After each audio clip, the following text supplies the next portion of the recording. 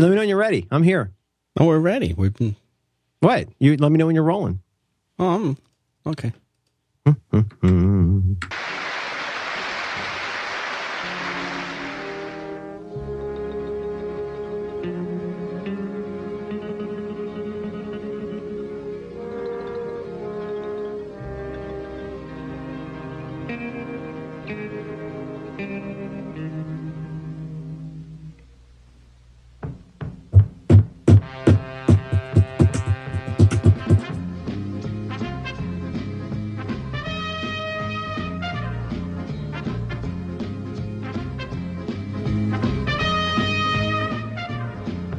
A taste of honey.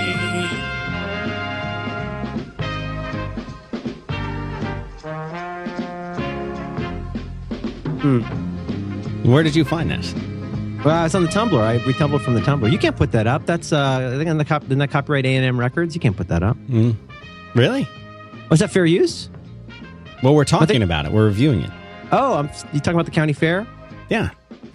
That's a good song. I was telling you, my favorite's the Casino Royale. I know it's not a great movie, but that's my favorite Herb Alpert. And is that him solo or with the Tijuana Brass? Tijuana Brass. Okay, but he did go solo eventually. You ever heard him sing? I don't think I have. It's not great. Is it worth hearing? Once. I have the Burt Bacharach box set, and which is, I think it's 116 CDs with a lot of key changes. And his singing is Burt Bacharach, another one, not a great singer. I thought it was fine. Have you heard him? Sure.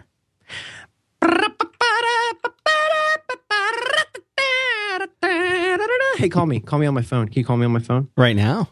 Right. Yep. Right now. All right. Hang on. Let me get it. Right. I'll take a second. First, I unlock the phone. Unlock the phone. I enter my code. 1111. Who changed my code? Okay, so I'm holding my phone up to the mic. Unacceptable! Unacceptable! Unacceptable!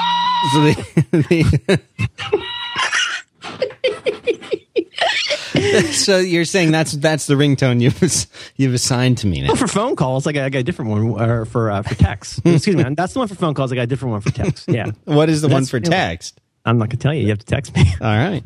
No, not right now. Oh. I'm busy. I'm busy doing a program. All right. That's so old. People have been into this program you were into this program for a really long time. I've finally been introduced to Lemon Grab, and now everything's changed. It's all changed. I'm sending people to the dungeon all the time. Well, I was trying to introduce you to it all along, and you were saying, "Oh, no new franchises. I don't want my kid to have any fun." And no fun. No. And now we've watched that particular. And again, you're always saying this episode is not typical of Adventure Time. It's a great episode. Yeah. So you're saying the other ones aren't that good? No, I'm saying the other ones are great, but it's different. It's a different episode. It's and my analogy for you was, if you were to hear the Doors do "People Are Strange," that song is not representative of what the Doors are really like as much as almost any of their other songs. The Echo and the Bunnymen version is much more representative. Hello?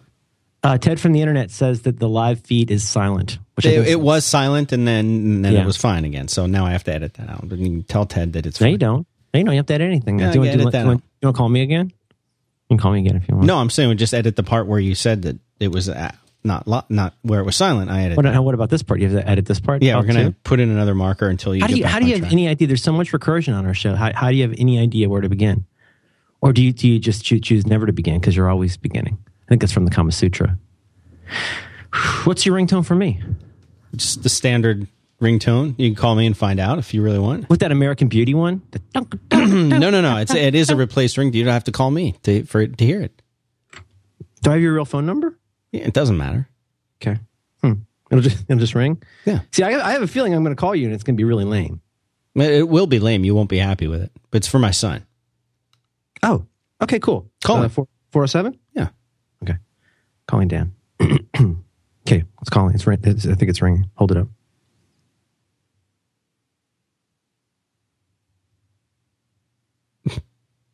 Did you call me? Yeah, you got your ringer off?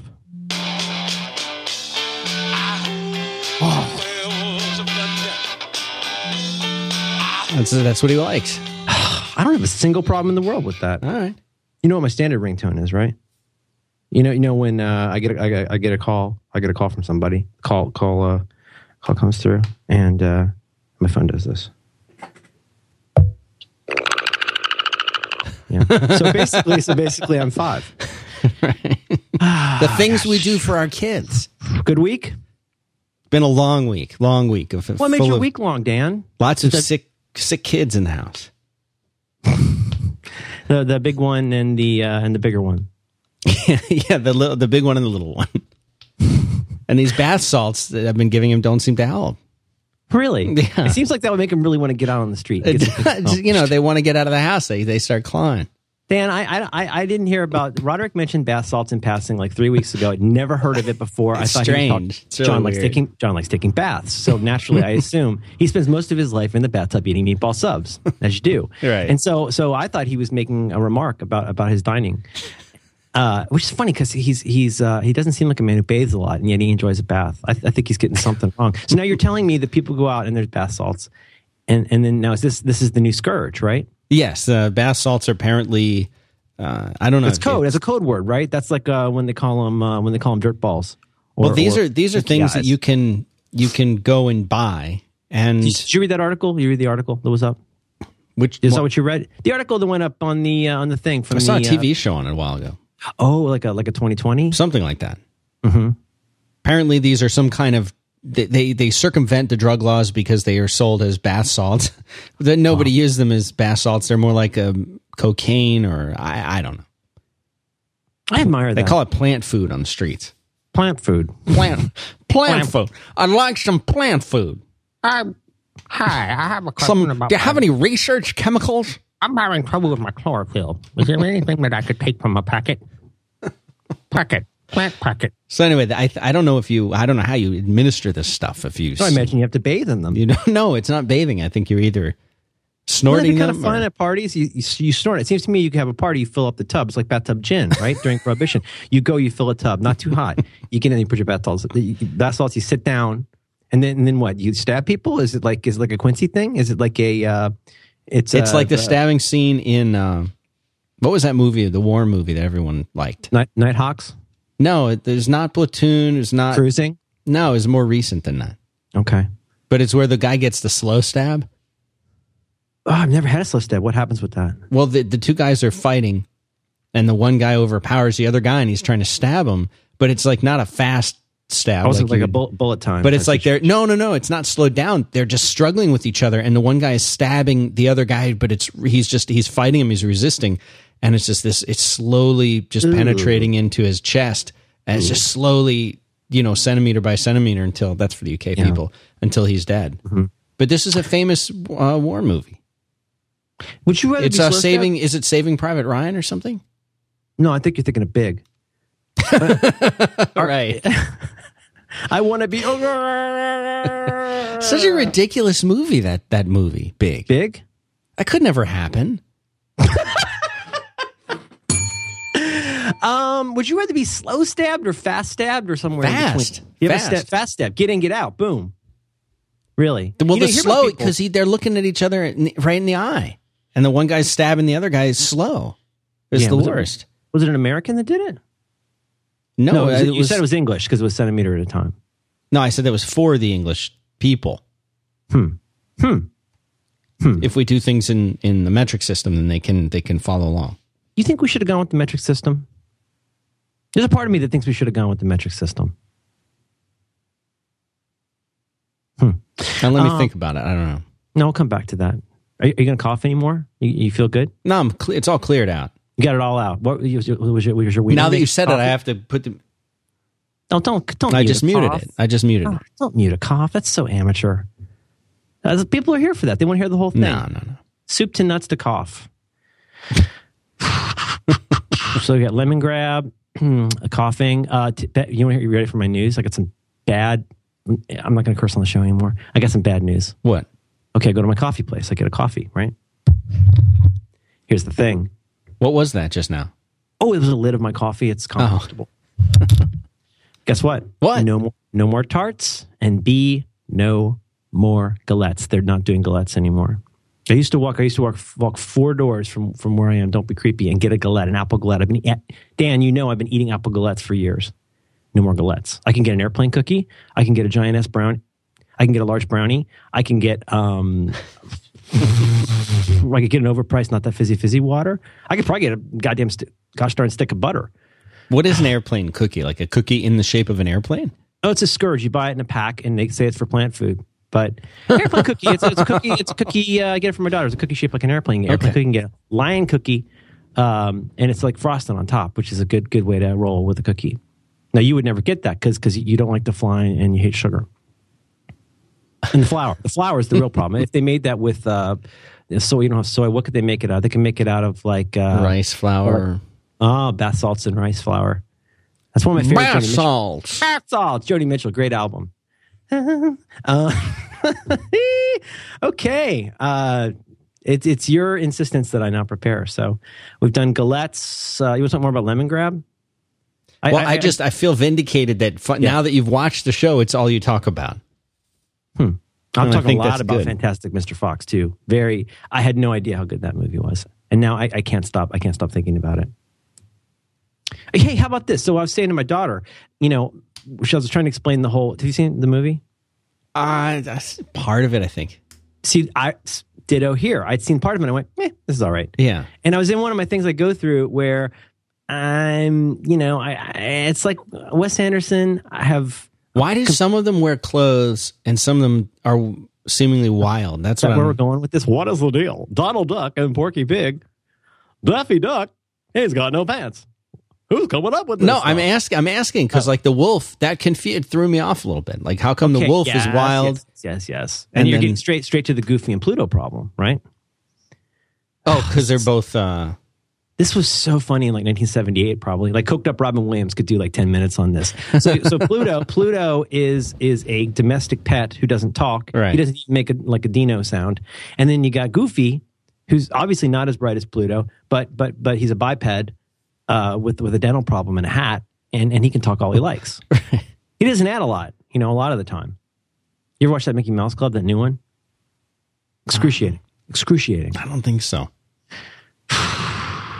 Spend enough time with the mouse when I lived in Florida. Sometimes things accidentally get deleted in my house.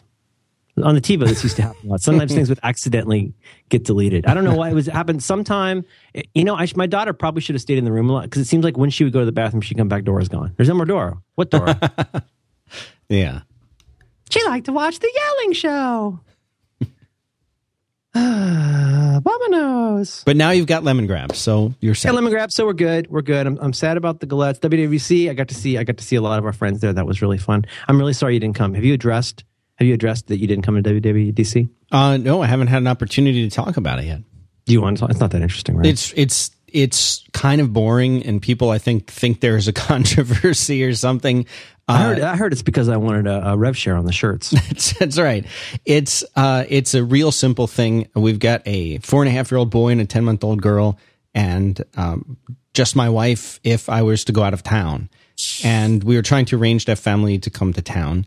And it looked like I would be able to, and then it turned out that they would not be able to, and I did not go to WWDC. So my suspicion was that would happen. So I had the hotel reservation, but I was going to wait and buy the tickets like last minute, because sometimes you can get the good deals at last minute, I've heard. But because I was not going to be in any sessions anyway, I could do that. But then when I found out that family could not come and stay, I just canceled the hotel reservation. That must have been hard for you, Dan. That's a bummer. It was a bummer. But it would have been the first time that I've been able to travel anywhere in a while. But I do too much. We would need like a helper, a really good helper, like a family member helper, just to be there for the whole time. Could you get like a service animal, like a helper monkey? Get yourself a little mojo. I don't know that works. I think the bathroom monkey. The bathroom monkey. Is that some kind of a personal hygiene thing, or is that like a clean up? I think they clean the bathroom. Oh God, I would kill for that. I would kill for a clean up monkey. Our bathroom's the least of our problems. We're going through a thing right now where we don't clean up after we do things, and by we I mean my daughter. Like what? So there's just baking. She goes. She does some baking. Yeah, she does a lot of tandoori. So we got a extremely hot brick type oven.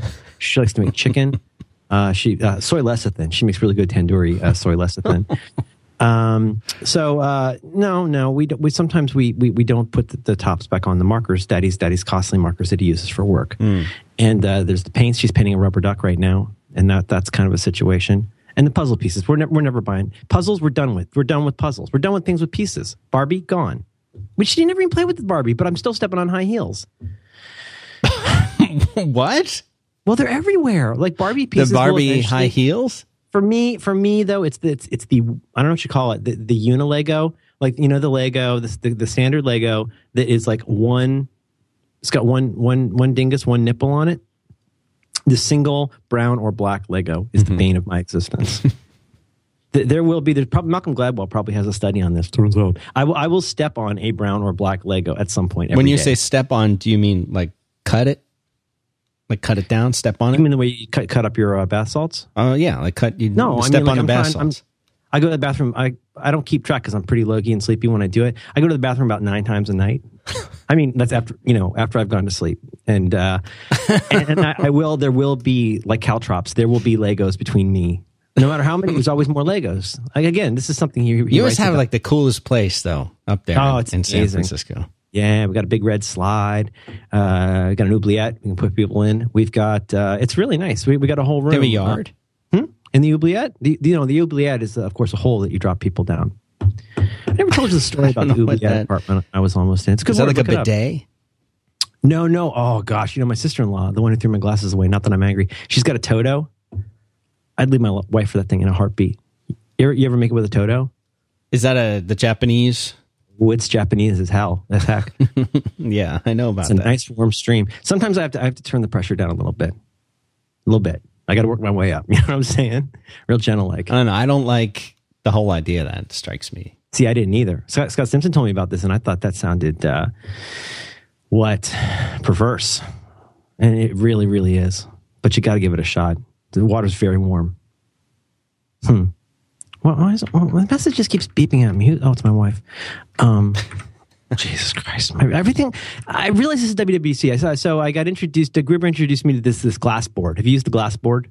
I used it early on. I used it when it was first being developed, and then I used version 1. I haven't tried version 2 yet. It's amazing. It really is amazing. I think they should sponsor the show. I love it so much. And the thing is, though, I found myself, I had like 5. I had a funny joke about this on the internet, but well, by funny I mean not funny. I was using like 6 different things to stay in contact with people. I had the glass board. I had to find my friends. There was Twitter. There was messaging. And it was all completely. Jamie Phelps, JXPX 1138. I almost gave him an aneurysm. I had him on so many different things. He couldn't keep it straight. I brought him to my office. Jamie came. I know. I saw the picture. It's really weird. Yeah, he's playing my guitar. No pick. No plectrum. Really weird. He used to do his music theory homework in pen. Is that good? That's confidence. That's confident. That's our topic for today, isn't it? Confidence. Yes. Our topic today is confidence. So let me let me check something real quick. Okay. C. O. And yep. That's a good topic. Confidence. I'm extremely unconfident. See, I find that surprising. I know you do. You cussing with me? You haven't seen the movie. I've seen that scene. Do you really want to talk about confidence? I'd talk about confidence. I thought that was our pre-decided upon topic. I thought our pre-decided upon topic was we spent like 20 minutes before the show talking about how we would talk about it. Dan Benjamin, I'm in NVL. I will go back. I had 5 items, 4 of which we can talk about on air. Okay. On the agenda. Yeah. You got a haircut, you shaved. Oh, did you see that? I got a haircut and I shaved. You sent it to me 3 different kinds of like email, SMS. Did you? And then you printed it out and sent it. Yeah, I did on my fax troller. Yeah, faxed it over. Now, be honest. Now, I know I looked old in the first one, but don't I look a little less old in the second one? You look cleaned up. I have very little sense of self, but as I look at those two pictures, I think I actually look like a completely different You person. do. No, it's well, the really facial crazy. expressions that you're doing in one and the other is also very different. In the first one, you're sort of frowning and looking dowdy. Is that a word? Yeah. And then the second one, you look very chipper I think I look more and frumpy. frumpy, more like a housefrau in the first one. The second one, you look happy, you look I chipper. look like a German lady. That's right. Okay. That was a photo I was going to send my daughter as part of a joke, and I realized it wasn't that funny, so I didn't send it, but I kept it. And so I got a haircut and shaved a couple days later. So that's on the Kung Fu Grip. You can link to that because that's the kind of thing it's people there? for. Oh, yeah, I'll find it. Kung Fu Grip. I like to make you look at my blog because you always find things there that surprise and, yeah. Yeah, I read it. I try to go past the... Yeah. See my X-Men sticker? Yeah. Was that yours? That was on your computer? I thought it was just a picture of Some nerd. some guy who put it on there. There it is. Oh, last bit of follow-up. Have you seen Dalrympled? Yeah, yes. Okay, this is already in show notes, but this has to be mentioned. Gosh, I wish I knew exactly the name of You the look person. like Popeye in the second one. You look like Popeye. Like you look, I don't know, you look like a sailor. This is Joseph Rooks.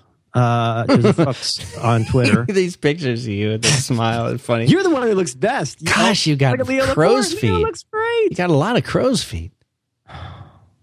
Like they extend in a down. field.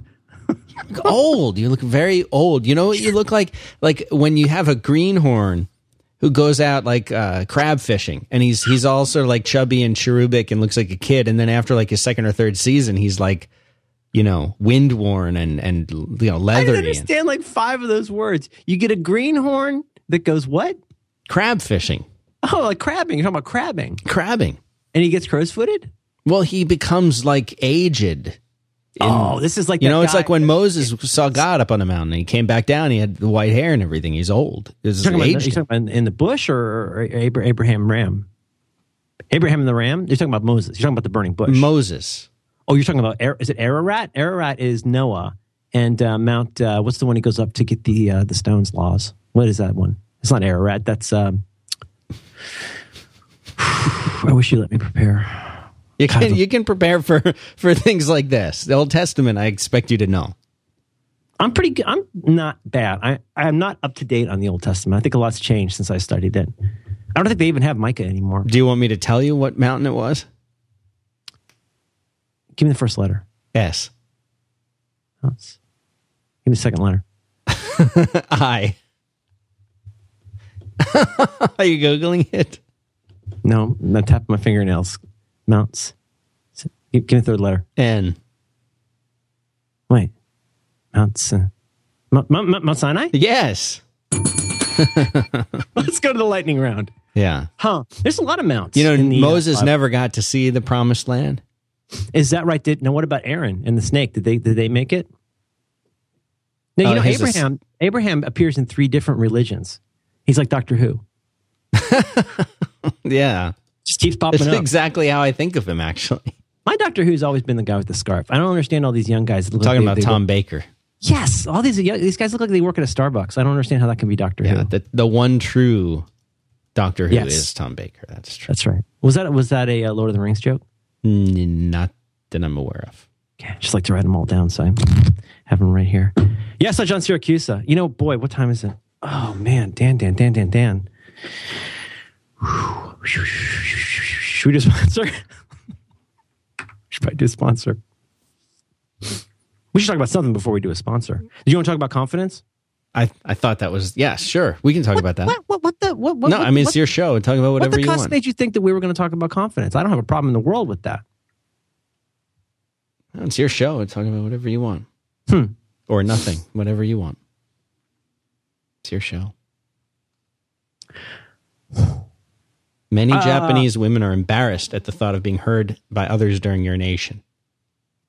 To cover the sound of bodily functions, In my nation? many women used to flush public toilets continuously while using them, wasting a large amount of water in the process. Oh, right. And now they got a dingus. And now they have a Toto brand, Toto brand. Otohime or something.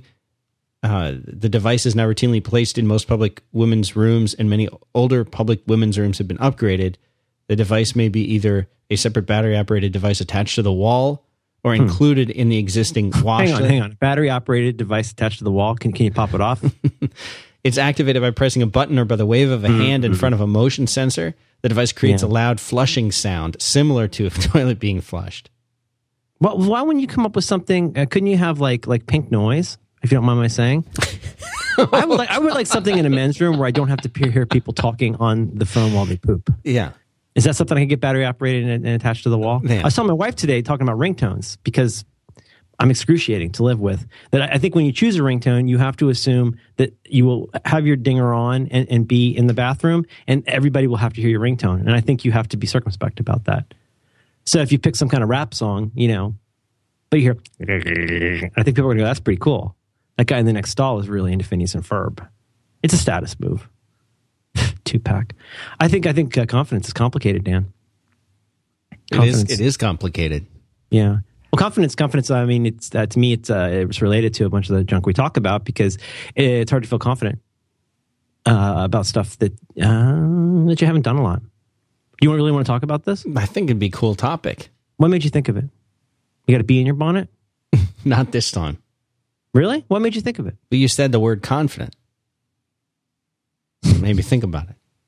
You're still doing the show, right? This show? Yeah. I feel like I am. I heard you talking to those English guys. Are you thinking of going over to another network? I'd like to go to the UK. Really? Have you ever been there? No, and I won't, nor will I ever go there. It's like an uncanny valley thing, like even more than Canada. It's just close enough to the United States to be extremely confusing. But everything's a little different over there.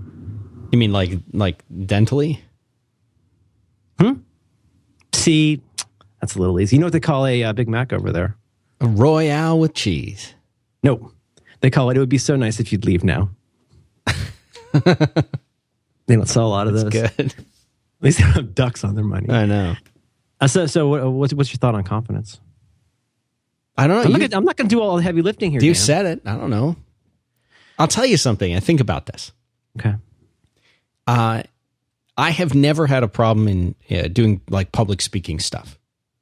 I could get up and give a talk. If I'm somewhat familiar with the topic I'll be talking about, I could talk about it for a long time. And it doesn't really matter to me whether it's 5 people or 500 or a few thousand. Mm-hmm. It's irrelevant to me. And I've always been that way as far back as I can remember. I remember being in the first play I was in when I was a little kid, tiny little kid. It just felt like really easy. It felt natural. It was fun to, go up there and do the play. So I've done a lot of speaking, not anywhere near as much as you, but I've certainly felt unprepared. I've certainly felt unprepared and have been very unprepared at times. And I've also been overly prepared too. Okay. But I don't equate that, getting up there in front of people and talking, with confidence. I wouldn't say that I feel confident, especially when I'm up there talking. It's something that I enjoy doing. And I think some people make that connection there. They're thinking, wow, you're a very confident speaker. Well, I don't feel especially confident. I don't feel confident the way that I feel confident if somebody were to say, can you write an application that, handles OAuth user-based logins? Well, yes, I'm confident that I can do that. I know exactly how to do that. That's a really good distinction, actually. I would never have thought of it that way, but that's a really good distinction. It's almost like confidence in the true sense of the word. Well, first of all, confidence is like what you think other people have, right? Right. Confidence is like, wow, you sure are confident. But, there's a big difference between being confident about being able to tie your shoes and being able to be confident about being tall, right? Or being confident about being able to do like pull-ups. Yeah. Like there are some people who, no matter how hard they try, physics mitigates against them. It might be very difficult to do a lot of pull-ups. I never loved doing pull-ups. I was never great at it, but I practiced enough that I got okay at tying my shoes. So, for somebody who's a natural athlete, and you see this on the playground, right, with little kids. Like some little kids develop so much faster. Like some kids can write a lot faster than others. Some can read a lot faster. Some can put the caps back on daddy's work markers a lot faster. Not that I'm angry, but do you know what I'm saying? It sounds like it's another one of those funny things where I'm with you. I can talk about anything, anywhere, anytime. And for the record, if you haven't heard Merlin speak, it's a mess. No, you are among the best of the best. It's a joy. Oh my God, thank you, Dan. And that's so completely untrue. It's true. You should be confident in your own ability. Clay Shirky's a good speaker. I'm trying to think of other people I know that are good speakers. Like Seth Godin, he's a very, very talented presenter. Yes. And I'm with you on the preparation thing, because part of my problem is this is terrible. This is not confidence. It's not quite confidence. It's not quite arrogance. It's just stupidity, I guess, is that if I'm not prepared, I'm still fine. Right. And I've told you before about stuff like with me where if I have the slightest hesitation that my slides are going to get in my way in any conceivable way, I'll just bag it. Like, no slides, Right. And so that's fine for Merlin, right? Because you can do anything. You can fly right up on the stage and bench press a couple hundred pounds way up there. Sure, I can do sit-ups. I'll just do sit-ups and pull-ups on stage. Right. But there's been instances where Jack Palance. I've mentioned this before. The thing about the slides, did we talk about presentations one time and trying to make them better?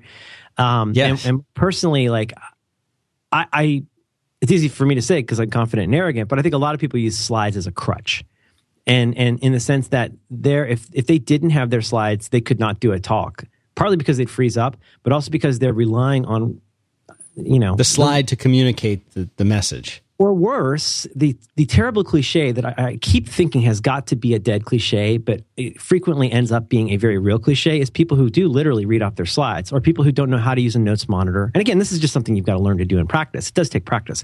But there are a lot of people who can't keep their eyes on the audience or in the direction of the audience because they have to keep looking over their shoulder at the giant screen to find out what they say next. And no matter how much they rehearse, will never get comfortable with that. Now with me, when I do slides, if I do slides, I want them to be really, really good.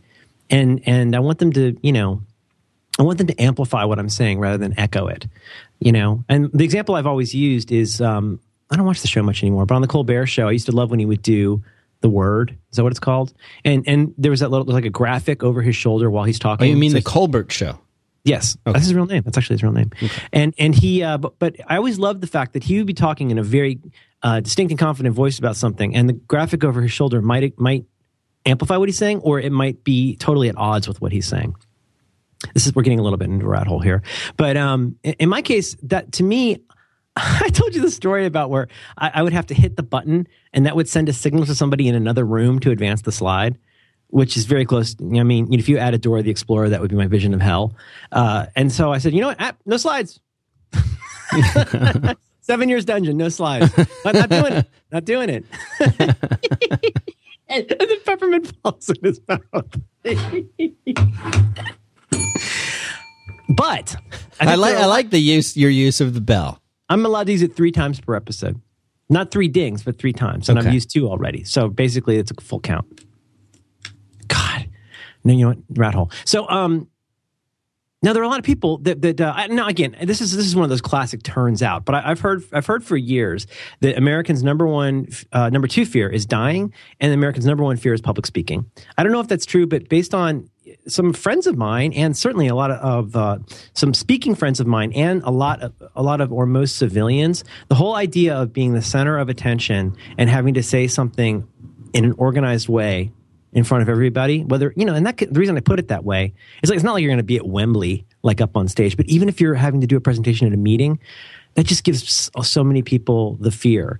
And the thing is, you can get better at that. You could go to Toastmasters. You could read Presentation Zen, which is a fantastic book. Yeah, that's a good one. Mostly because it features me. It's all about you. And there's it's really great advice. Garv Reynolds' book, Presentation Zen, and now we're really off track. The thing that makes that book so great, I think, is that he helps you understand that the slides are part of the show, but really you're putting on a show. We should do another show on presentations. So that's good. Okay. But let's come back to this one thing. So if I hear what you're saying 25 minutes ago, the challenging part is that, are you really confident if it's something that has come easily to you? Right? Even if you're bad at it. I mean, confidence is different. Is confidence different than courage? Oh, totally different. Yeah. Couldn't be more different. Okay, how do you contrast that? Okay, I would define courage as I don't want to say the willingness.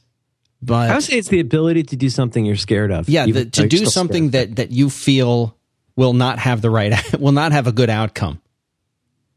Will have maybe a very bad outcome. And that you're willing to attempt it anyway. 4 o'clock in the morning courage, to quote Alvy in Right. Mosquito Coast. But I think it's like confidence in the sense. Yeah. Did you read that book? Is that Harrison Ford? In the movie. And he has glasses in that. He does wear glasses. Is that Somerset Mom or am I thinking of, Allie Fox? Speaking thinking of Bill Murray? of the fantastic Mr. Fox, Allie Fox. I think you're thinking of Annie Hall. name. Annie Hall, the one with the lobsters. That's a good scene. But there's a commonality, I think. I hope I didn't interrupt you just now. Courage to me is, this is the funny thing and about both of these words, courage and confidence. A lot of people take courage is like, oh, this is somebody who is fearless. This is a fearless person, and therefore they are courageous. And, I hope this doesn't sound too nuanced, but I think courage is like you're still scared bottomless and you do it anyway. See also the talk where I cried.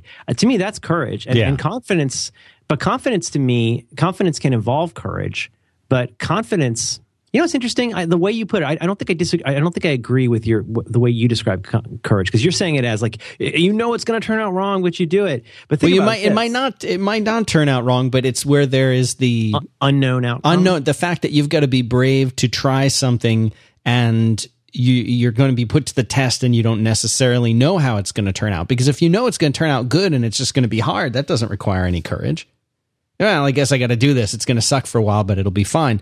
That's more the confidence part. Yeah, like think about people who've written a bunch of books. Like if you've written a lot of books, I mean, that's really, really hard work. But in the case of Stephen King, like, for example, just as pulling sound of my... Tuchus. I'm trying so hard not to curse, Dan, and it's really, really hard because I'm so good at it. I'm very confident about my cursing. I'm telling you, though, based on the Fox, I think I'm just going to start putting cuss in. I'm going to say cuss every time. You should see the movie. It's really good. But if you've written a lot of books, if you've done anything a lot of times, say in the case of The Old Butcher, if you've sliced up and weighed meat a lot of times, you have the confidence to know that this is how much that right. weighs. So if you said, do you think you could cut me a 3/4 pound steak? Yeah, I can cut you that. Oh, you think you can get it right? Yeah, I can get it right. That's confidence. Unless you're at Safeway, where it will always be a little bit over.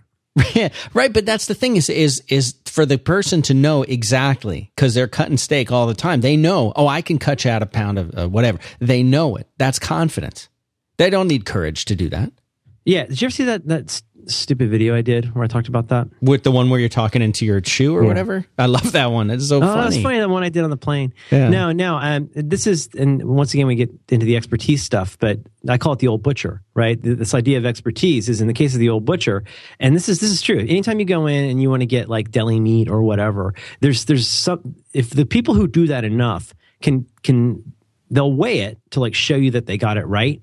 But if you do that all day long, you have the confidence to say, trust me, that's, 1.2 pounds of Swiss cheese, and I'm happy to weigh it for you. Right. But, and again, that comes out of doing it a lot. But I got to find out if this is true, because if it's true, it's so great. Supposedly, I don't know if it's a Jeet Kune Do thing or whatever, but supposedly Bruce Lee says if you're trying to break a board, you don't aim for the board. You aim 2 inches behind the board.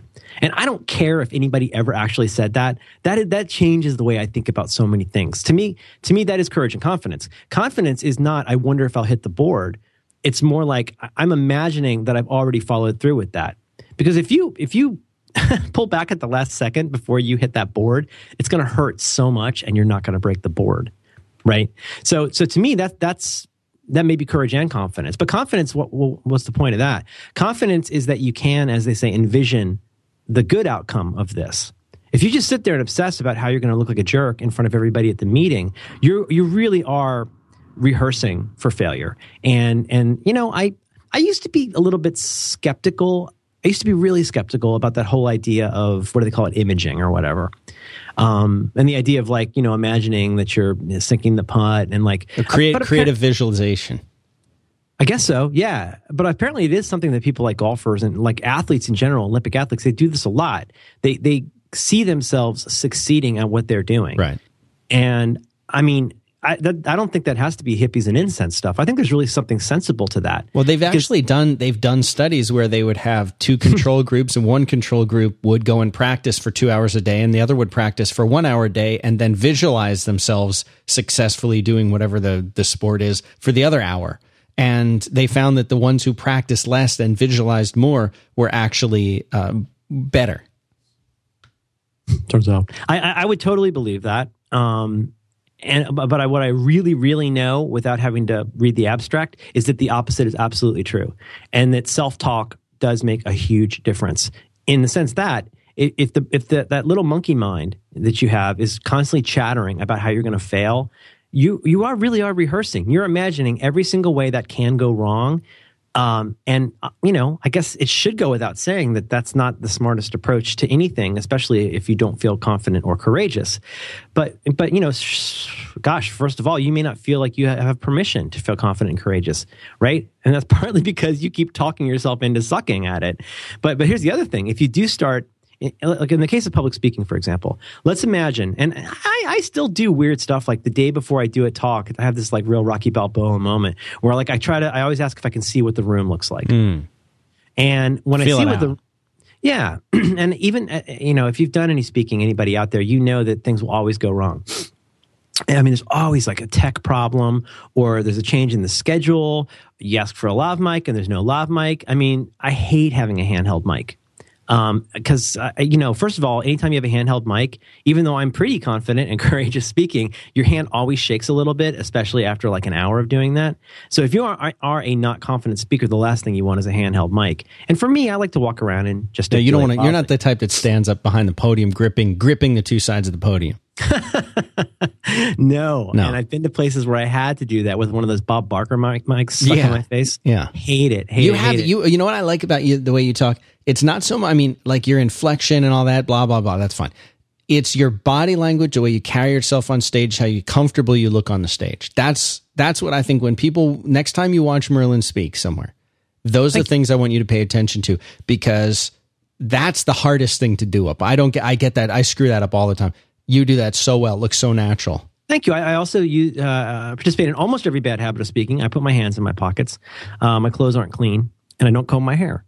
So, but thank you for saying that. But in that case, okay, so here's where I'm going with this. And just not to beat the speaking example to death, but let's stick with that for a second. If I go in and do the Rocky Balboa thing where I walk into the, the Forum? Is that where it is? Where he goes in and sees the posters? Oh, yeah, yeah. Is that the Forum? And he goes in and he's got the wrong shorts on? Yeah. But if I get that chance, who used this phrase? I think I learned this from Michael Lopp, the Italian run through, where you can go through and just do your slides real quick. I always do that in a hotel before I go up. Jeff Fien, where I'll go real quick through the slides. Whatever the presentation is, you go real quick and just kind of get each one of those in your mind. When I was first starting out with speaking, I would spend way too much time on like the first 5 slides, spend way too much time making the first 5 slides, spend way too much time rehearsing the first 5. And then the problem is the important part, the beginning is really important, but the ending is the most important part of your talk. And if you don't, and and then you get the, slow claps. Yeah. But going into that room, is a way of envisioning, because when I walk into that room, okay, this is why do that? You're confident. Okay, first of all, I see what the seating arrangement will be. I see what the lighting will be. I see how much stage space there is. I look at the agenda and see that there's certain things you can look at on an agenda or a schedule for a day of events somewhere. And usually when I go and talk at a company, it's obviously part of a larger event. I've got a slot. And I can usually tell when I'm going to get screwed on time, which is not a huge problem, except that if anything, I run long. So I'll realize, oh my gosh, well, okay, it looks to me like they've already got mics in stands on stage. There's a couch over there. There's a podium over there. I see 2 wireless mics on the stage, 2 wireless handheld mics, which tells me they're probably going to have questions and so on and so on. But walking through there, and then imagining how I would handle that. Not just going like, I'm great, I'll do super in here, but really imagining what that room is going to be like. Well, what does that have to do with the imaging? Well, I'm first of all, I'm thinking about, wow, I was depending in the slides I'd come up with for this.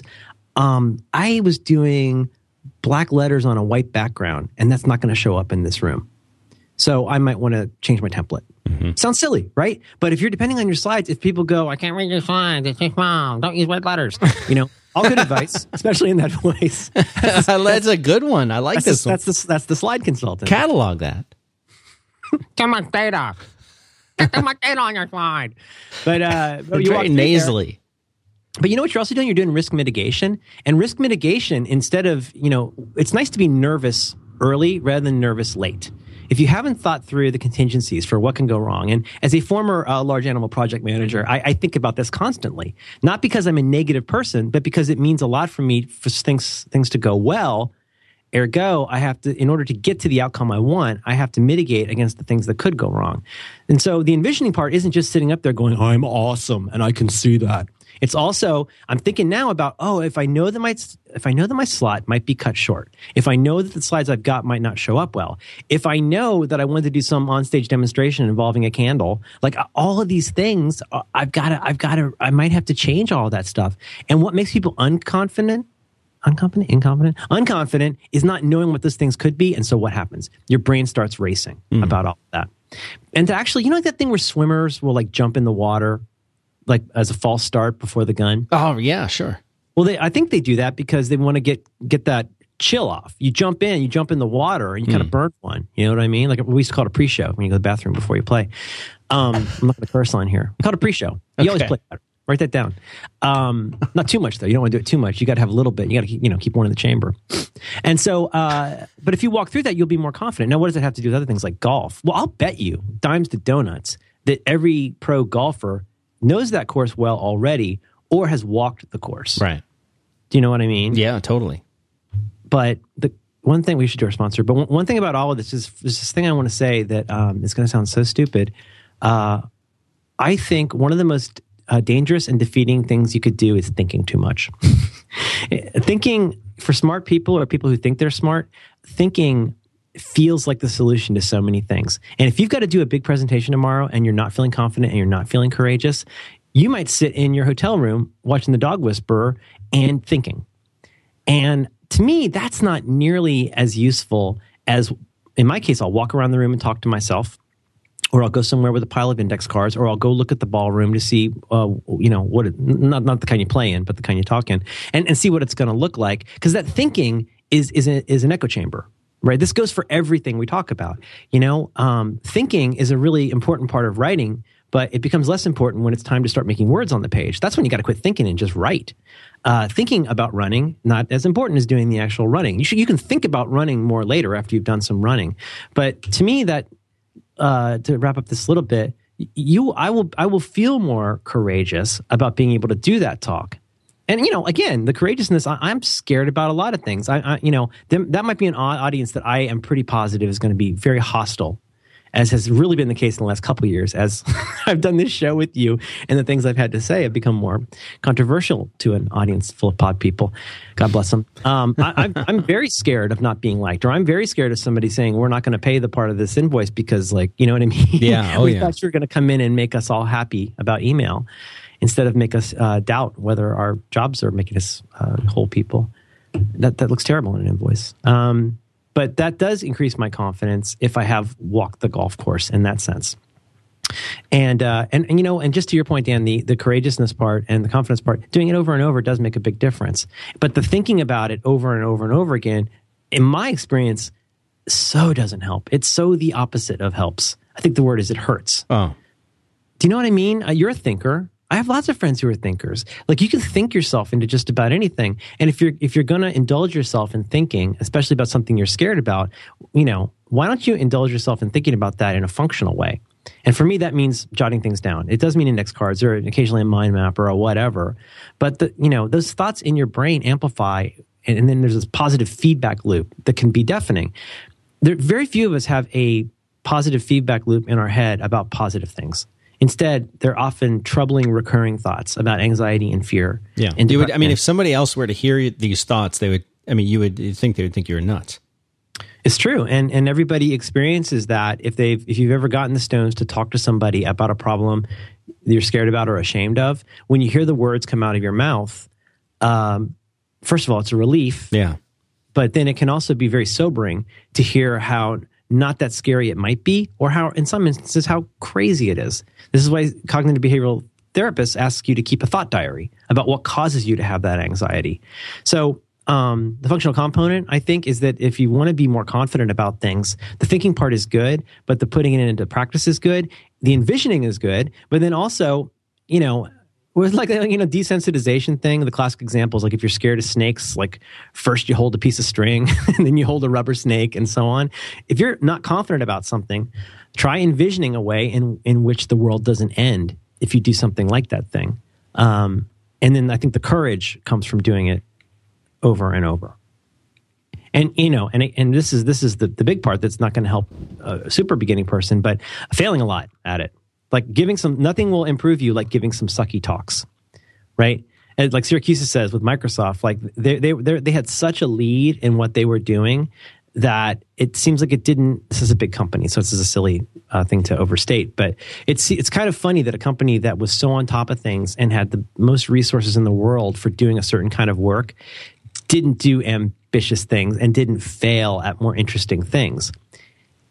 Right? Success does not teach you that much about what you're doing. Failure can be super instructive. And if I have a really crappy talk, I might beat myself up about it for a while. But then I'll learn from that, right? I might learn that I need to be less prepared about this thing and more prepared about that thing. Tip here for me, I've learned it's really important to show up really early, get all the tech stuff out of the way, yes, but also then talk to people who are going to be at the talk. If you want to pander, it's a great place to figure out how to pander. But it's also a great way to find out like how your message is going to resonate. And it certainly doesn't hurt to be able to cite a specific example in the company of something that will resonate with people, right? And that's the kind of thing I've learned. How? By walking up there and saying something really stupid that had nothing to do at the company. I mean, when I did it, I've done talks at places where I spoke with them like they were 3-year-olds, and they were actually like of course 1,000 times smarter than me, knew all this stuff better than me, and I looked like the biggest ignoramus in the world. Why? I had not prepared. I had not prepared enough by understanding my audience and finding out how their idea of this going well would happen. So that's probably enough there. I didn't let you talk for like 35 minutes. That's pretty cool. You're the one who want to talk about confidence. Yeah. It's your cussing idea. Can I tell you about something I like? Please. Heard about this MailChimp? That is a website. Yep. It's made out of F's and B's and chimpy chimps. And so MailChimp, give them the quick F and B. Easy email newsletters. Mm-hmm. They help you make and send newsletters. They help you share them. They have analytics. They integrate with the services that you like, whether it's Twitter or Facebook, whatever else. At 1.8 million people use MailChimp, and you can use it for free for a long time. You can send something like 12,000 emails to 2,000 subscribers for free forever. Mm-hmm. And we've been using it for a project we're doing with MailChimp called Buckbag. And Buckbag is the official, let's not say weekly, it's the official newsletter of Back to Work. We talked to Mark about this, and he's okay with it coming out at not quite every week. Yeah. So you guys should be too.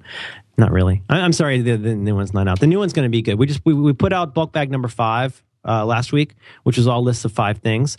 And we do the whole thing on MailChimp. I mean, I do all the writing inside wherever I want. In my case, like TextMate and using Marked, and I write the whole thing and then paste it in. You could write the whole thing and do the entire thing right in their really cool WYSIWYG editor. You could just what's amazing we haven't talked about, Dan, is like how you just like upload images and it pops it right in. How you can do stuff like they have a really cool, pretty easy to understand templating language. Yeah. So you can say things like, hello, Dan, you can pop in people's names. Yes. And it actually will read it to you in that voice. Well, remember the old days we used Microsoft Word like mail merge, and if you didn't get the same font right, it looked totally. You're writing the thing in Times New Roman, but each variable would be in like Courier. Yeah. Thank you for your inquiry.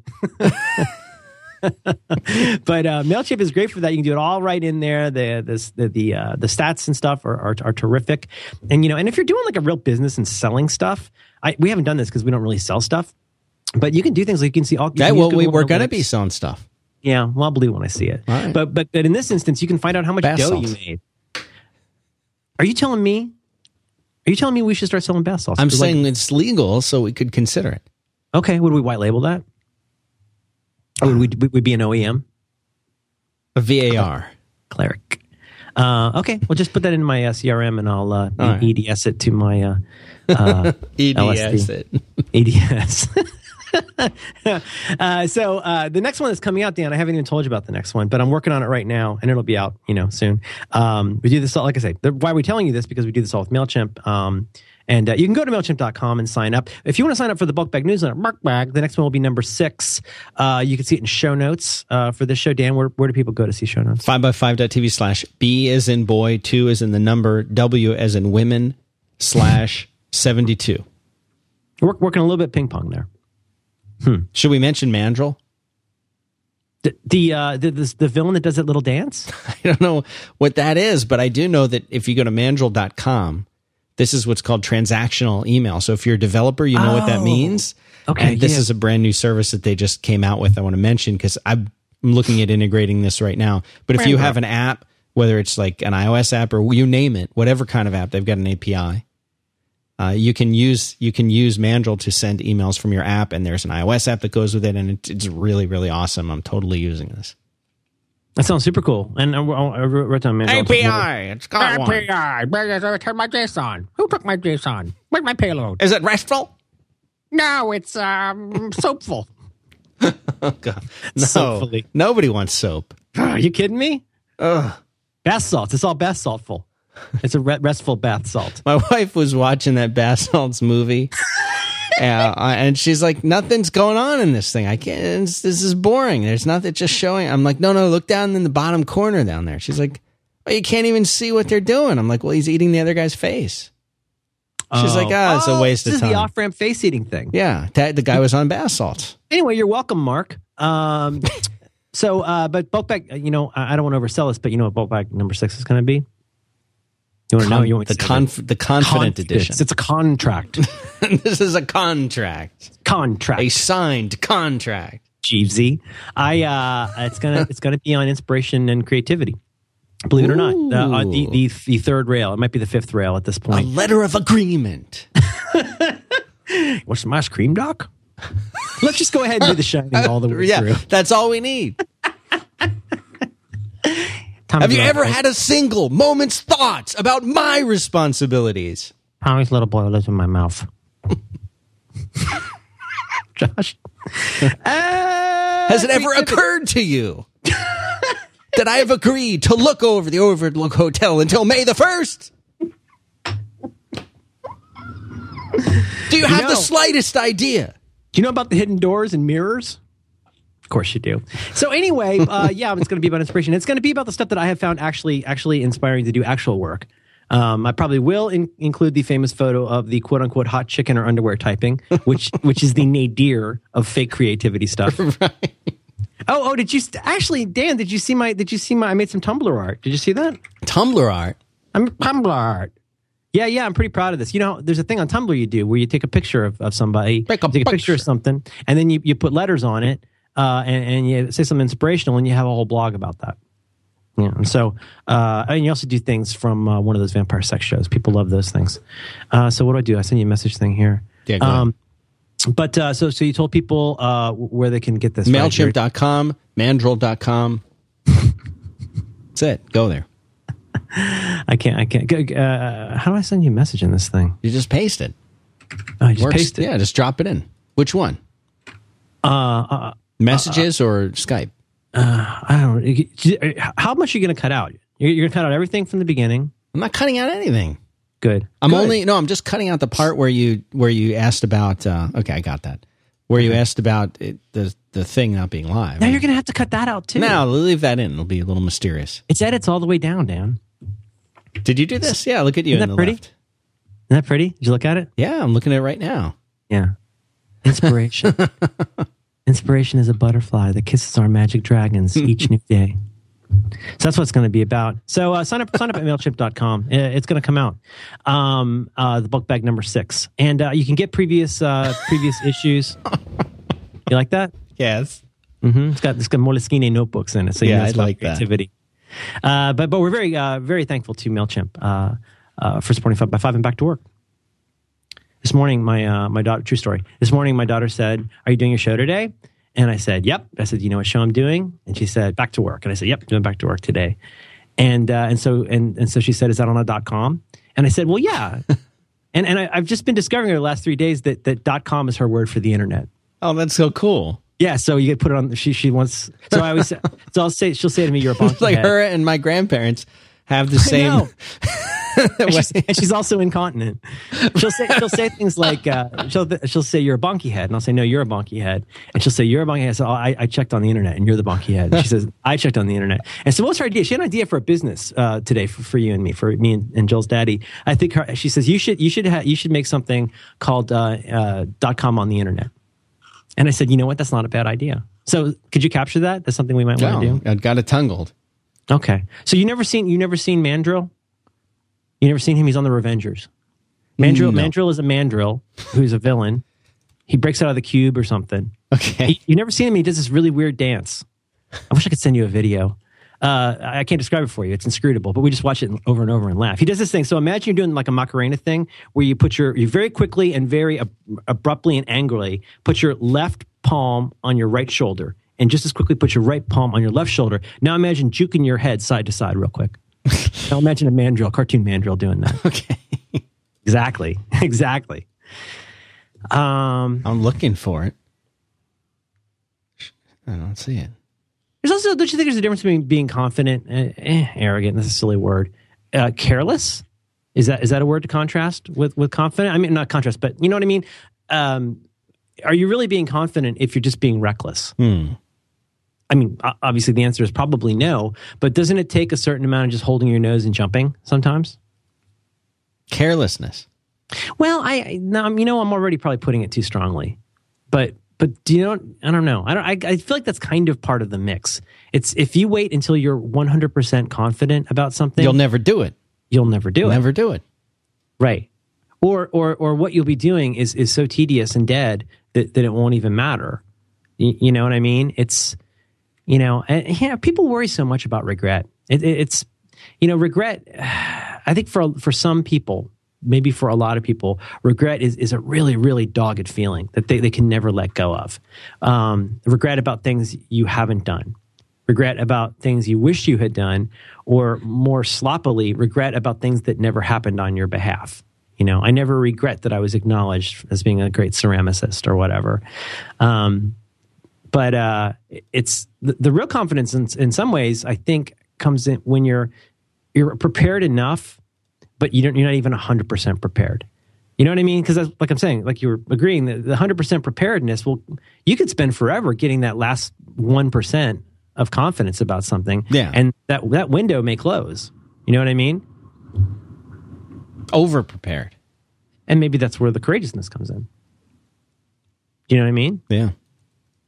It's weird. I mean, the public speaking thing is such a great example, I think, because it touches on all of these points. I mean, we always joke about being too prepared or me having a list and an outline and stuff like that. Well, to your very point, I've seen a lot of presentations where the person was way too prepared about one thing and way, way underprepared about 6 other things. We share a very good friend whose speaking has improved much over the last 4 years because he's a very talented writer who stopped simply reading things off of a piece of paper, which was very hard for that person to do. And I think that is the case for most people who have to do public speaking. How do they derive their confidence? Well, they want to be prepared. How do they become prepared? Well, they write in prose what is it they want to say, and then essentially take a blue pencil and decide what goes on which slide. And that's not a presentation. That's a public reading. You know what I mean? Yeah. Big difference. Yeah. While we're at it, so we've 100 times I've mentioned this, but I'll mention them again. You can put these in show notes. The 2 books that I recommend for people who are doing presentations or want to get better at them. There are some good ones out there. Gosh, I wish you could get the version of this from 2007. It's so much better. There's a book called Beyond Bullet Points, which by this really talented guy who's mobbed up with Microsoft, and so the latest edition of his book is just so full. You can get the 2000. The older edition is much better and much smaller. Okay. And I'll apologize in advance. It's one of those available from these sellers kinds of things, but they're like... No, don't do that. Don't do that. I got the wrong Phoenix that way. Phoenix. I'm happy with my Phoenix, but they sent me the wrong Phoenix. I thought I was getting a new, not an MIB even. Like I thought I was getting a new, Phoenix. And instead, I got a pre-owned Dark Phoenix. I'm very, very happy with my Dark Phoenix. Right. It's just not what you were expecting. I think Amazon has become a very confusing site to use. I wrote an article about this. For where? Fake Amazon. I'll put it into the show notes. Where'd you put that? Is that on O'Reilly? You used to write for O'Reilly, right? No. This is a Hive Logic post. Fake Amazon. I'll put it in the show notes. Oh, awesome. Little article I wrote just back in December of 2008. I like these two books. It's weird that this is turning into being about presentation. And look at this. I was trying to order a Wolverine. Toy. Try to buy shoes for your kid, because it's like trying to whack a piñata. Because you go, okay, I want these I want these, whatever they are, the New Balance 990s or whatever. We bought like 11 pairs of these. 9 times, Mrs. Bueller. Primrose Path. With your knees. Edie McClurg. And boy, I'm lost in the stack. So 2 books. First book. Well, I mentioned Presentation Zen by Gar Reynolds, which is really terrific, and it will help you, blah, blah, make better slides. But it helps you make better slides by understanding that slides are just part of the show. You know what I mean? In some ways, you could. This is a terrible thing I just made up, but if you're going to have a great dinner party, you have to understand that, yes, you will need things to serve it in, but you also have to make the food. Like, you don't just go out and buy a lot of nice chafing dishes and then hope that everybody's happy. You also have to be a good cook and put food into that. And I think in some ways, slides can provide a certain infrastructure, and let's be honest, some people feel like, it's like Germans and cake. If you don't give them slides, they're going to be mad. You got to give Germans a cake after a meal, or they'll, invade Poland and whatnot. The thing is with this, if cut that out. And so don't really cut that out. Do you have to cut out that I ask you to do that? No.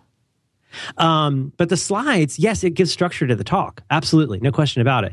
But you don't want them to become too much of a crutch. But I probably should mention this other book first. But Beyond Bullet Points, the reason I like that book, or I like the old version of it, and I really wish he would put out a version of that that's like 14 pages long, because it's super repetitive. Like a précis. Oh, I love that word. And you said it right, too. Yeah. God, if you were a man, I'd marry you. It's a good word. Yeah, it's a good word. The reason I like that book is it makes you, how I was talking about, the Rocky Balboa thing where you walk through the forum. Beyond Bullet Points encourages you to, yes, stop having slides full of bullets. And there's certainly ample tips about improving your actual slides. But what it really does is teach you to tell a story. And it does it in this really prescriptive, over-the-top, annoying way with a form that you fill out. And it's so stupid, but it's so useful. Like if you say, okay, I'm going to talk about new opportunities in enterprise solutions. And you go, wow, that's going to be pretty exciting. Well, instead, how about you tell a story about that? You start with figuring out who your audience is. And yes, how this will become a successful event for them, but also what their concerns are, right? Directly addressing them, instead of making you the star of the show, you make your audience the star of the show. And so you tell a story about them. And it really is, I think, an Aristotelian idea of having, what is a story? A story has a beginning and an end, and something happens in the middle that tells us about the change to something. That's kind of what a story is. In this instance, you present a vision of like what's happening now. You kind of propose a solution for something. And then depending on the amount of time you have 3 big acts to your talk. And then when you're done with your 3 acts that support what it is that you want to say, you bring it back around to that point, and then you have a conclusion, and you say, thank you very much. That's not the entire book, but it's pretty close. But you can use it for almost any kind of talk. And you know what's awesome? You do that, and then you throw it away. But throw it away, because you knew it. You can do that. You can just throw it away. But if you've never had to do that before, it's so instructive. And the reason I'm telling you that is your mental version of Rocky Balboa walking through the forum, is because now you say, okay, all right, what's the classic way instead? You go, we're going to talk about new directions in enterprise solutions. Okay, so I'll start by making a slide that says new directions in enterprise solutions by Johnny McRedman. And you'll have your purple slide with the yellow text on it. And then you say on the next one, you have a definition of solution, because that's the lamest way to start anything. You define it. And then you get some graphs that nobody can read. And you got to get more graphs. And so then you get clip art, you go on and on and on. You know what I mean? And I think that's the classic one. And then you have like 150 slides with 3 to 11 bullets on them. Because what you're really doing is outlining for yourself. Really? Right. Don't you think? Like, there's 3 points I want to make on this about this point. So I will say what my point is as the title, and then I'll have 3 bullets that I will read. And what this storytelling technique makes you do is figure out what the cussed story is before you go in there. So I think those 2 books work well together. And it's a rat hole to talk about this, but it goes straight to the topic of confidence, because you're going to be so much more confident if you're telling a story rather than reading a white paper. Right. And so I think this can actually go for lots of different things that you wish you were more confident about. Again, with public speaking, there's stuff like Toastmasters. I've never been to Toastmasters. You know about Toastmasters? I do know about Toastmasters. So Toastmasters, you go to Denny's and you give little talks. Is that right? Is it at Denny's? I think it has to be at Denny's. It used to be Sambo's, but that was too ping pong. Now you got to go to Denny's. I did not know that. Yeah. There's a place, a restaurant, place I used to live called Chinese Takeout. Okay. Can you believe that? Yeah. It's like somebody went and paid to have that put on a sign. That's pretty cool. Excruciating. Totally ping pong. By the way, it's called table tennis. Walking the coastline, walking the golf course. Now, what's your feeling? We spent 140 minutes on this. What's your feeling on confidence? 71 minutes. I feel more confident about where we've gone today's episode. Mm-hmm. There are so many ways to undercut your confidence. And I think so many of them go back to imagining the worst conceivable outcome. And I if I could say, I think that goes toward procrastination. Like, why do we procrastinate? Well, part of procrastination, I'm not going to say my usual line, but part of procrastination is creating this level of peril about what will likely go wrong and creating so many reasons for not doing something that you never in a million years could actually do it. It doesn't matter how important it is. This is one of those funny things. We have the whole care and sacrifice bit, which I happen to really believe in. But regardless of what it is, if you haven't done it and then you haven't done it more, you can continually find all of these reasons not to do it that kind of go back to, oh my gosh, I'm going to die if this goes wrong. Yeah. In that book, The Now Habit, there's a couple really great chapters in that book, and there's a good book on procrastination that we can put in notes. The Now Habit, one of the things that this guy says is, think about, like, if you had to walk across, say, a 2x4. Imagine you're in your front yard, your perfectly flat Florida front yard. You put down a 2x4. Like, most people could walk across that if they had to. But now imagine that 2x4 being 500 feet in the air, and suddenly everything changes. Well, you're essentially adding 500 feet to whatever you've got to do when you just let that negative self-talk bounce around in your head without doing anything about it. Well, one thing you could do is put the freaking 2x4 down on your lawn and walk across it 20 times until you never fall off it. And then, you know what? Maybe try doing it a foot off the ground. This sounds silly, but if it weren't a silly problem, you wouldn't have the problem. It's because people think that this stuff is so simple or so impossible, for that matter, that they never sometimes people never really kind of try to get better at it. Do you know what I mean? Yeah, totally. It just seems too impossible. It seems too perilous. I could never take a dance lesson. I've got BO and no rhythm. Well, work toward that. Pick up the rubber snake. It's pretty good. It is good. Can I tell you about something I like? Please. You know about the Squarespace? You ever heard of these guys? I've never heard of them. Okay, we'll button this up. Squarespace is a site. Now I'll give the F's and B's on this one. All right. Squarespace is a site where you can go and have a. Did they use the word hosted? What's their term for it? Fully hosted. Fully hosted blog or a journal or a whatever you want. It's kind of like a big. I don't want to say Lego because that's copyrighted. Instead I'll say it's like a big Lego kit for online content. You can go in and build pretty much anything you need to build, all inside of a beautiful, very easy to use WYSIWYG interface. To me, Squarespace is a terrific balance of power, certainly of scalability and strength. I mean, Squarespace can stand up to a lot of traffic. It works. But you can go in and kind of snap these little pieces together. They've done a lot of the heavy lifting to make this easy. So if you want to have a portfolio for your photographs that you own, you can go in and create that. You can make a slider out of that, where it slides across the page. You could create an FAQ. And all that stuff really is as simple as dragging a little JavaScripty thing around and dropping it. It really is like popping Legos together. Is that too simple? No, I like that. And what's neat is like if you like this Lego, but you want it somewhere else, you can drag it over there. It takes a very small time investment to get Squarespace. And it takes a surprisingly small amount of time and effort to get pretty good at it. And we love it a lot. And the neat thing they're doing right now, excuse me, will you cough with me just so I feel better? 1, 2, 3. It's just like you're not even trying. No. Is that right now they've got a really good deal going where if you sign up for the Squarespace and you sign up for either a year or 2 years, you get a special deal. First of all, if you sign up for a year, you get 20% off.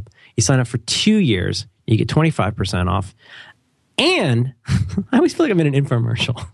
And if you sign up now, not only will you get the pan for $39.95, if you act right now, you will get the pan, and you'll get another pan, and you'll get the cleansing pan, and you'll get the scrubbing pan.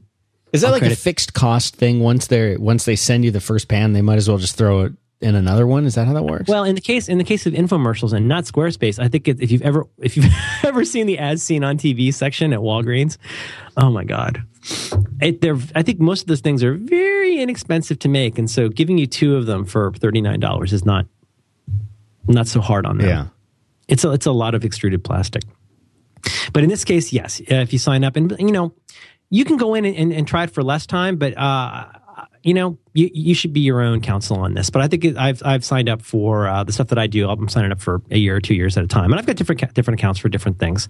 But here's the cool part: 2 things. In addition to the discount for signing up for a while, you can also get a free domain name. When you sign up for a year or more, free. You go in, and if that domain name is available, you punch it in, you hit a thing, you hit the dingus. It took me 4.5 minutes to go from having nothing to having a full site. And for Dan, it was even less. And Dan, I look at the Twitter and I see a lot of people saying, oh my gosh, Merlin sure talks about this a lot. I'm really glad I went and checked this out. They have an easy blog importer, so on and so on. We repeat ourselves a lot because there's a lot to say about this. But here's the neat thing. On top of that money you get off the money, is it called money? They call it an offer money? What do they call it? It's cash off. I like a promo code. You call it an offer code. Well, Ryan calls it that. I'm not gonna contradict him. Yeah. At his age, they have a lot of tantrums. Give him what's called a timeout. What they call it in New York. Take his Hot Wheels car away. Give it to charity. Yeah. Here's the thing. Now, when you go in, you go to squarespace.com/back-to-work. Back as in back, 2 as in 2, work as in work, slash as in slash. Kind of like when Spock and Doctor Who make out. You're welcome, Ryan.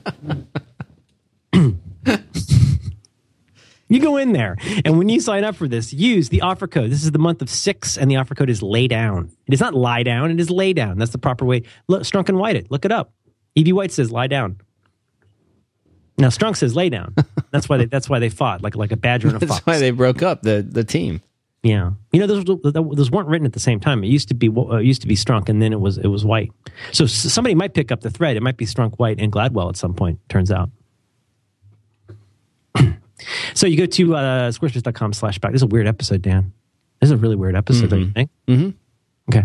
And you go in and you will have the opportunity to use the offer code laydown, and you'll get 10% more on top of all those other things. This is a good deal. This is going a little bit long, so I apologize. Squarespace.com/back-to-work. Get in there and play around with it, and join the kids who are sick of maintaining stuff and want to make things. It's a lot of fun to use, and there's, trust me, good stuff coming. So check them out. They're very cool. We're very grateful to Squarespace for supporting 5x5 and Back to Work. At least I am. Are you grateful? I'm very grateful. I feel like sometimes your gratitude doesn't really completely come through. That is false. Is that right? It's kind of weird. Unacceptable! What time is it? Oh boy, We're over. over. You want to wrap up your thought, or did you do that? Wow, you can be very blunt sometimes, Dan. Do whatever you want to do. It's your thing. So Thinking about confidence. It's I'm trying to think about the things that I'm not confident about that I'd like to be more confident about. Cooking? Talking about money. Yeah. I'm pretty confident with cooking because I'm a man. And when you're a man, and again, I don't want to work ping pong here, but when you're a man, the basics of cooking are this. There's the microwave, there's the 350 degree setting, and there's broiling. right. And if you can't make it with any, And for a Kind of the your last shot at making something. It's we'll just broil it. 350 degrees is the monad. Like that's almost everything can be made with 350 degrees if you got the right tools and a chafing dish. And if you get a chafing dish, you should also get an unguent dish because you don't want to be chafed for that long. And also sterno, don't do that stuff. It's like bath salts. You know what I'm saying? Could ruin the whole party. I do. Yeah. Now, can you do sterno? Is that something people can do? Sterno? Yeah. You don't want that in your house. I'm okay with my cooking. I probably use too much butter and things. As much as Paula Deen, but I use Actually, butter is not the problem. Different show. Canned heat. On the road again.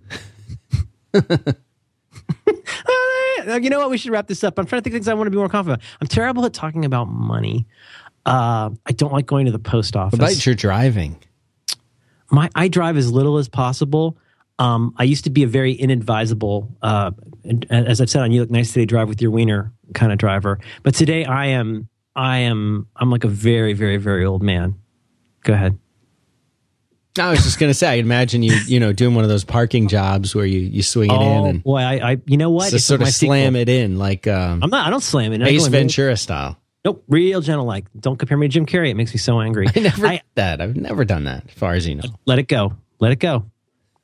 You want me to hit the lemon grab again? Yeah, I'll do it. Hit it. Okay. Those are things I'd like to be more confident about. But it's funny because the driving is actually not a bad example. I remember when I very first started driving, it's like people. I remember I had my friend Harry, who was actually in that band with Aaron from the giant ranch hat. Aaron Hilligus. Yeah. I told you about the story. Aaron and I were in a band in college, and my friend Harry played drums. And before he started playing drums, he would kind of drum on things, and he would say, "I feel like I already know how to play drums." Right. You know what I mean? I think it's particularly like John Roderick playing a tennis racket to you got another thing coming. Like we've all had this feeling of like I feel like I have everything I need to do this except the ability to do it. I already know everything I need to know about this. And I think a great example of that is driving. I have been in a car so many times. I've driven the car outside the grocery store. I've driven the Grand Prix at Walt Disney World. I've killed it at Mr. Toad. Like I feel like I know everything about driving at this point. And then you get on the road and you discover it's so different than you thought. And for a long time before I took driver's ed, I was doing that thing, it was an automatic, but I would do that thing where I would use my left foot to brake. Oh, no. Did you ever do that? Never, no, because I learned on a stick. Sensible. Well, wow. Whoa. So then you have to. Well, you're throwing lumber, dude. Wow. You have to have your left foot for the clutch. I would have imagined I need a third foot for that. And the parking brake. You don't hit the parking brake. That's a bad idea. Yeah, don't use that. If it's an emergency or if you're parking on a hill, an incline. But just to wrap it up, like you get in the car the first few times and when you're learning, and yeah, you can be real arrogant and you can be real overly confident, but you learn pretty quickly that it takes skills that you hadn't imagined. Right? I mean, and I, of all the stupid classes I took, there's a lot of stuff I learned in driver's ed that I still use to this day. I mean, stuff where my wife laughs at me. Like when I change lanes, I look at both mirrors and I very quickly look over my shoulder. I know that's crazy, but why is that crazy? You would not believe who how many doesn't people do that? I always use turn signals for everything. Of course. I'm always looking further down the road. But who doesn't do this? You may infer. And so I'm the crazy one, right? Because I'm looking over my shoulder. Now some people say you got to keep your eyes on the road. Well, I am keeping my eye on the road. I'm keeping my eye on the one place where a blind spot is likely to get me. But it's going to take getting in the car and doing that a lot before you get that confidence. You may start out with the wrong kind of confidence. I won't even say arrogance. Like you may start out with the kind of confidence that you haven't earned at all. But it's very humbling to suddenly realize, it might be the first time you put your car through a Dairy Queen. But it does take some time, but you will develop confidence. And that confidence that you get from driving a lot can lead to a certain kind of relaxation where you actually drive a lot better because you're not all keyed up. If you can relax before you go on stage, you're actually going to be a much better speaker. I have to imagine if you can relax before you try and putt a good ball in an important golf round, right? I mean, think about that guy Gruber likes, that Rivera guy. Like, I just couldn't care less about sports, but I love watching that guy pitch. I remember in the World Series, it was Yankees versus somebody local. I don't remember. It might have been the Giants, but just I have no idea how you could be under so much pressure. You know what I'm talking about? That he's a pitching relief man. Mm-hmm. Yeah. Don't you know what I mean, though? The way that guy could keep his cool in the clutch like that. I have no idea how you keep throwing the ball exactly where you want to throw it when you're under so much pressure. But I guess it helps a lot to be talented, and it helps a lot to do it over and over. And it helps a lot to notice over time that being relaxed and in the moment rather than keyed up was the most important part of that confidence. Right? And then the courage in that instance is, even if one guy hits it out of the park, like I'm still going to have that eye of the tiger for the next batter. You know what I mean? That to me is the pro part. That's the part that blows my mind about professional athletes. And I have to imagine that comes out of a lot of visualization and practice. But anyway, so he tore his Tommy John. Is that right? Is he out now? Is he totally out? Yeah, I think so. Isn't that's a pity? Well, it happens. Oh, Tommy John, was Tommy John a Met? Yeah, Met. Yep. Did I ever tell you about when I met the 79 Dodgers? No, I don't think you have. Let's button this up. All right. I love you. Love you too, Merlin Man.